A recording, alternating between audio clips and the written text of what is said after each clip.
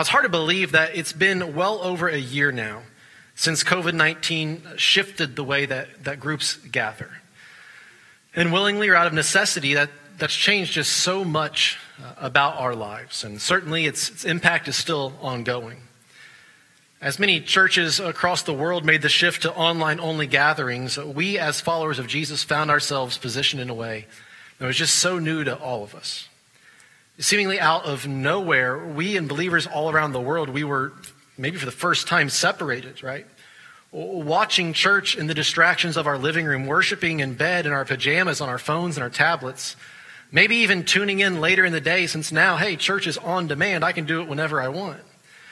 And most heartbreaking of all, there are some people who lost the desire to worship altogether. Because of the pandemic and how people experienced faith through it, there are some people who will never come back to following Jesus. And although we've been meeting in person in some form or another for many, many months, as have other churches, the effects that the pandemic has had on our faith, it does linger on. It's actually what I like to call the lingering misbeliefs of the pandemic. The lingering misbeliefs of the pandemic. And I'm very grateful. I'm so grateful for the technology that allowed churches to gather, at least online, for a large part of 2020. And I think that through that, God revealed to us a lot of positive things. We were all kind of operating in the fog for a while. We were all kind of trying to figure out what life looks like in a pandemic. We were caught off guard. But God wasn't. And however, there are still some misbeliefs that this pandemic has cemented into the head of many Christians. Misbeliefs such as worshiping from home is the same as worshiping with other Christians. I've heard many people say that. It's the same thing, but it's not. We can convince ourselves of it, but it's not. And we'll touch base on this in a little bit. I've also heard this.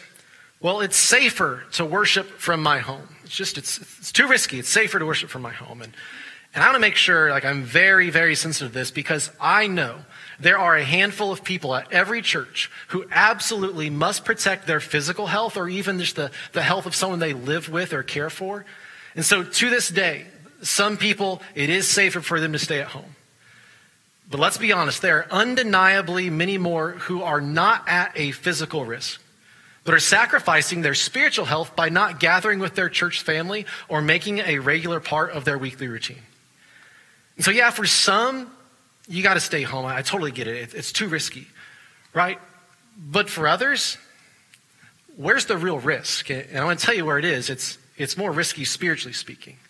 Spiritually speaking, for that group, it's not safer to worship from home. Now, another misbelief is it's easier for my family and me to worship online at our own convenience. It's easier for us to worship online at our own convenience.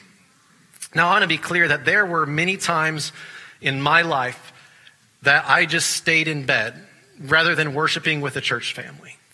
If you'd have known me in college, it was basically all 4 years, right?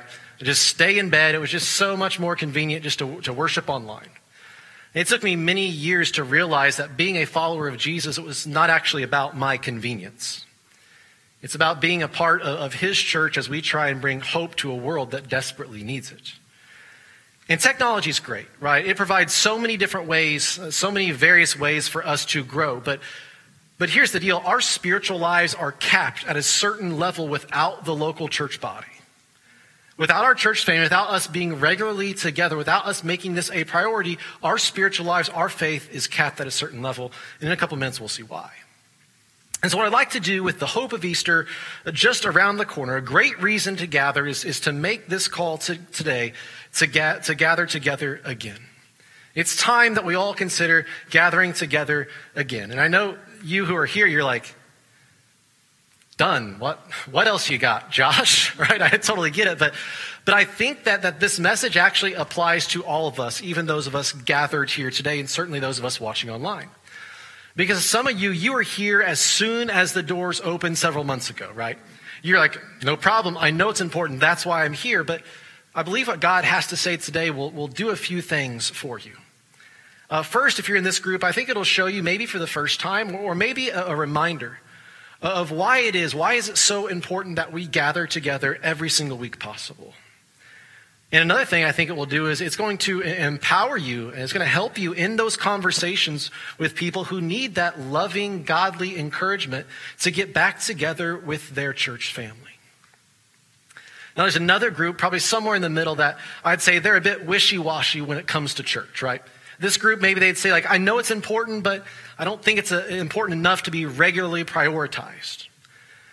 I think if you want to hear it, God is going to speak some truth to you today. He's going to lovingly nudge you.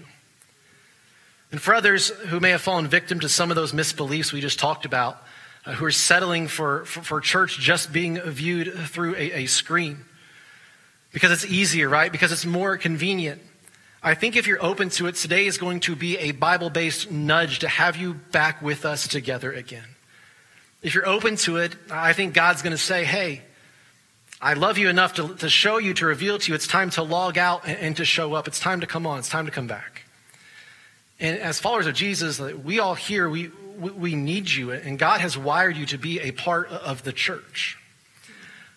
But no matter what group you find yourself in, I hope you take today's message in the tone that it is genuinely meant in. And that is love. You know, someone who's critical, skeptic, pessimist, someone who doesn't know me may walk out these doors and say, oh, I bet that was preached just because the church is hurting for finances. We're not. We're doing fine. Someone may say, oh, well, he just wants to stand up there and see all kinds of people worshiping here together for Easter. Well, of course I'm people to worship here. But if you know me and you know my heart, you know that I've never measured anything this church does by the success of nickels and noses, money or butts and seats. That's not success. So I hope you take today's message as it's meant, and that is in love. And the Bible actually says that we must speak truth in love for believers to mature in their faith. And that's what today is all about. God's truth. And it's communicated in the way it will be today because your church cares about you and God loves you too much to have you miss out on what he designed you to be a part of. So what I'd like to do with our remaining time is to highlight the biblical-based importance of gathering together. These are not my creative thoughts. This is God's truth about being together again. And so if you are upset, don't write me a letter.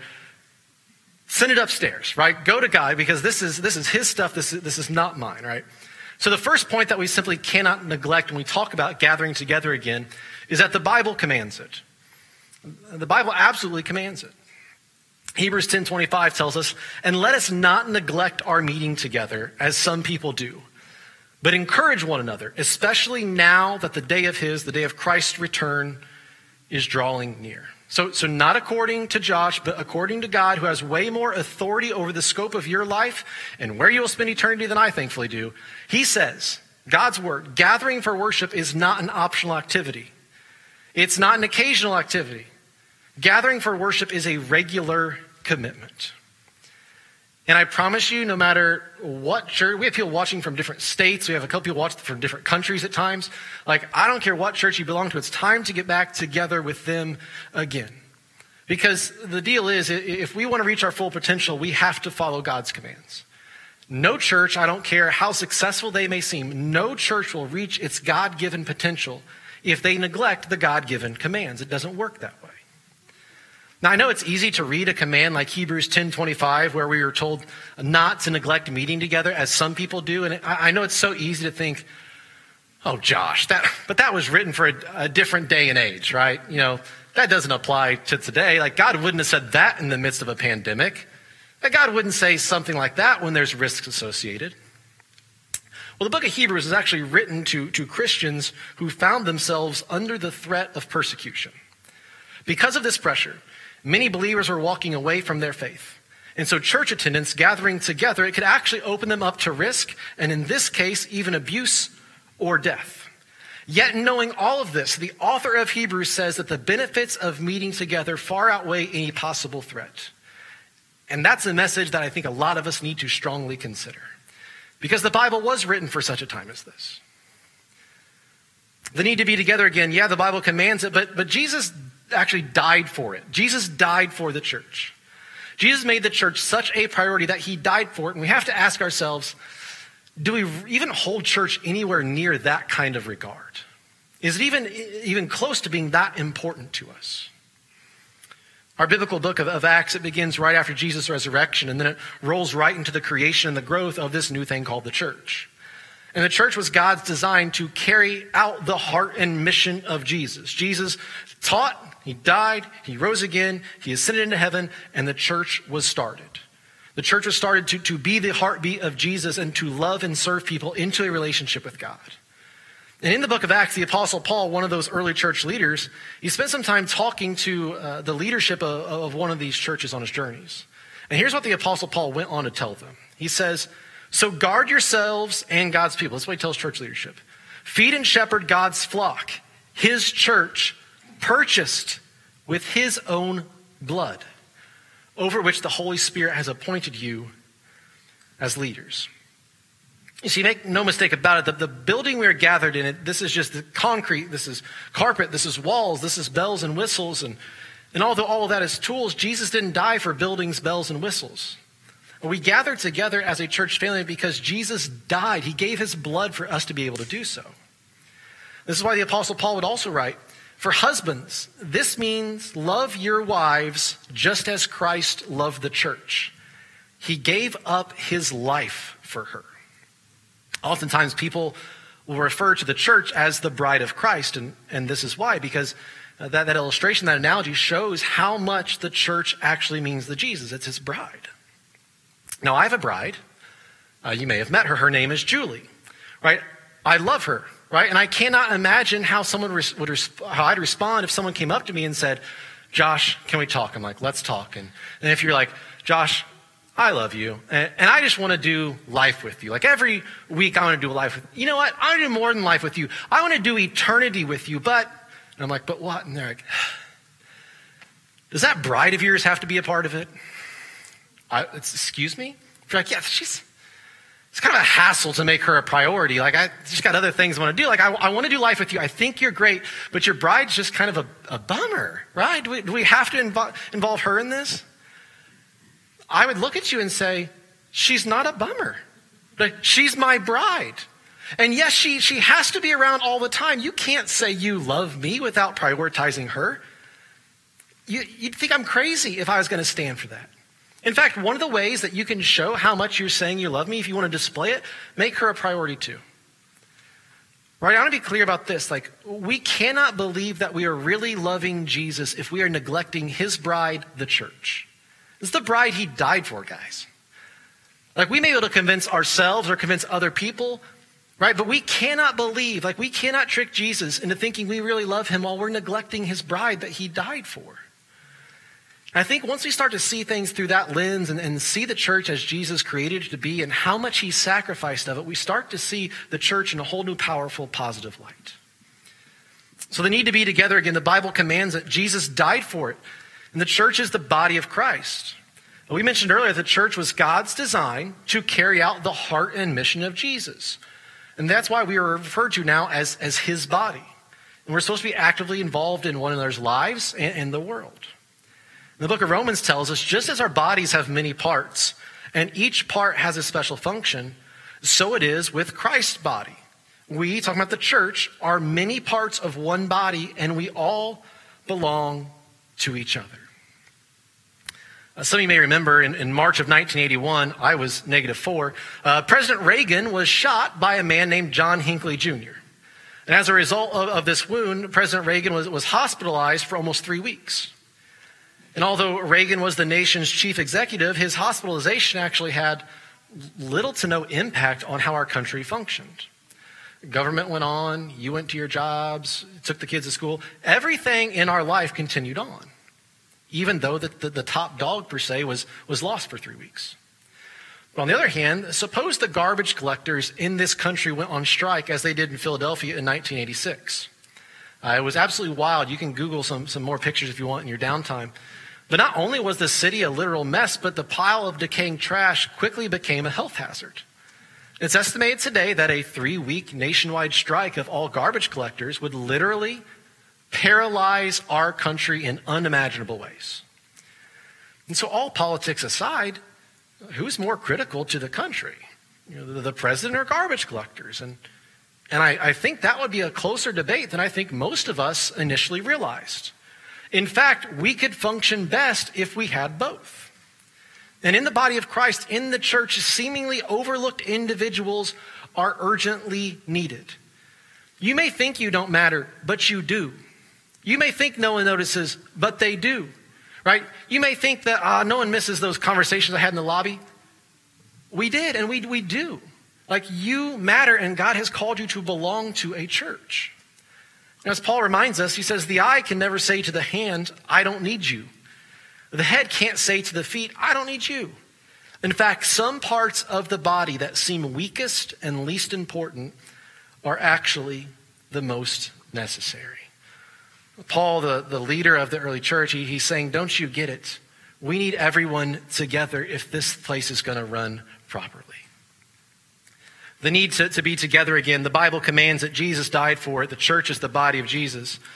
But also, we need to be together again because we need to think about what it communicates to the world.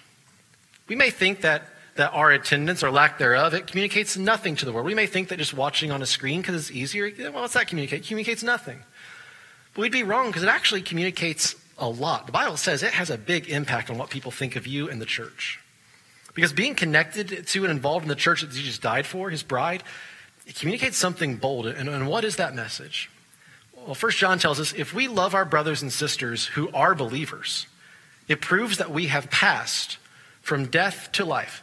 Read that again. If we love our brothers and sisters who are believers, if we love our church family, it proves that we have passed from death to life. But a person who has no love is still dead. I really think about that. According to John, according to the Bible, according to God's word, not my perspective, but God's perspective, how well we choose one another, how well you love your church family, that proves, it's one of the ways that you can prove that you've passed from death to life. How well you love your church family proves that you have moved from the realm of darkness and death to the realm of life and light. And we simply cannot love others as God has designed if we aren't placing ourselves around them. Once again, this is not man-made criteria. This is what God says, and he makes the rules, not us. Now, couple that with what Jesus said about our love and what it communicates to the non-believing world. Jesus says, so now I'm giving you a new commandment. Love each other. Just as I have loved you, you should love each other. And then check out what he says next. Jesus says, your love for one another will prove to the world that you are my disciples. Just as I've loved you, you should love one another because your love for one another will prove to the world that you are my disciples. So how did Jesus love his disciples? Well, he served them. He encouraged them. He experienced a wide range of emotions and events with them. He grieved with them. He sat in sorrow alongside of them. And he did what was one of the most powerful things that he could do. He was simply with them. He was just present with them. And a criteria that Jesus gives the world for judging whether our faith is genuine or not is how well we love one another. And it is tough to love one another as Jesus loved his disciples if we're not willing to be with each other. Now, in closing, I know that there's been a lot of change that churches have experienced over time, especially as technology has advanced in good and bad ways altogether. But some things never change, and one of those is that God desires to dwell among his people. God desires to dwell among his people. At the beginning of time, you can go to the book of Genesis, the first book in our Bibles. We see that God communed with Adam and Eve in the garden. He just wanted to be with them. You journey through the Bible, keep flipping the pages, you'll see that God then resided with his people in what was called the tabernacle, or was the temple at the time. And at the very end of time, when all of this, everything you and I experience, when it is on the brink of the other side of eternity, we know that God still desires to dwell with us as people. The book of Revelation says, look, God's home is now among his people. He will live with them and they will be his people. God himself will be with them. So in our part of history, in our leg of the journey, in our chapter, where do we see God dwelling today? Well, all of us, his children, we carry his spirit with us. We're just like a bunch of little mini temples running around. But still, the church, the one that Jesus cares so deeply for, is where God reveals himself in specific, powerful, and unique ways. You see, God created the church, you and I together, to be simply irreplaceable. And our responsibility is to make sure that we don't allow the church in this season or coming out of this season to become so resistible. And I cannot think of a better time to make the call for all of us to gather together again the next week as we celebrate Jesus conquering death, knowing that that same power that raised Jesus from the dead is available to you and I and displayed so mightily when we are together. Let's pray. God, thank you so much just for the way you love us. My goodness, you love us. You love those of us who are here. Your heart breaks, and you love those who have even wandered from their faith during this stretch of time. You love those who can't be here because of the impact it could have on their physical life or someone they love or taken care of. You love those of us who have just settled for being behind a screen. You just love because that's who you are. And as we heard your command and your thoughts on us gathering together again, we know although that some truth is hard to hear, we need to hear it. And it's coming from you, this source of love. The source of love that gave your son, Jesus, to die for us. So you are love, and we can take your words as such. And God, I know that you knew this pandemic was coming. You knew everything that was going to happen, but I know that a lot of us were just operating in a fog. It was tough for many of us. It still is. And I know that every single one of us, whether here or online, if we went through this all over again, we would just do things differently. But here we are, and many of us are left to recalibrate our faith. God, I know that Satan, the enemy, he would love for all of us to be disconnected and to think that just watching through a phone or a tablet or on our TV is the same as being a part of a local church body, but it's not. God, anyone who has taken what is said today with a critical spirit, I pray you soften their heart to understanding. That everything that was said today, it's of you and it's from love. God, there are many of us who maybe come to our local church, if it's this one or another one, every week, and maybe it's out of habit or out of routine, or we do it for just the social ability. And God, I pray that we're reminded of what this place really is. This isn't a country club. This is your church. This is your bride. This is what you shed your blood for. God, be with all of us to have conversations with people who may not see the church as important anymore. May we be convicted and go on to share this truth in love. Because God, one thing I know is that that's who you are, and we're better together. In the name of Jesus we pray. Amen.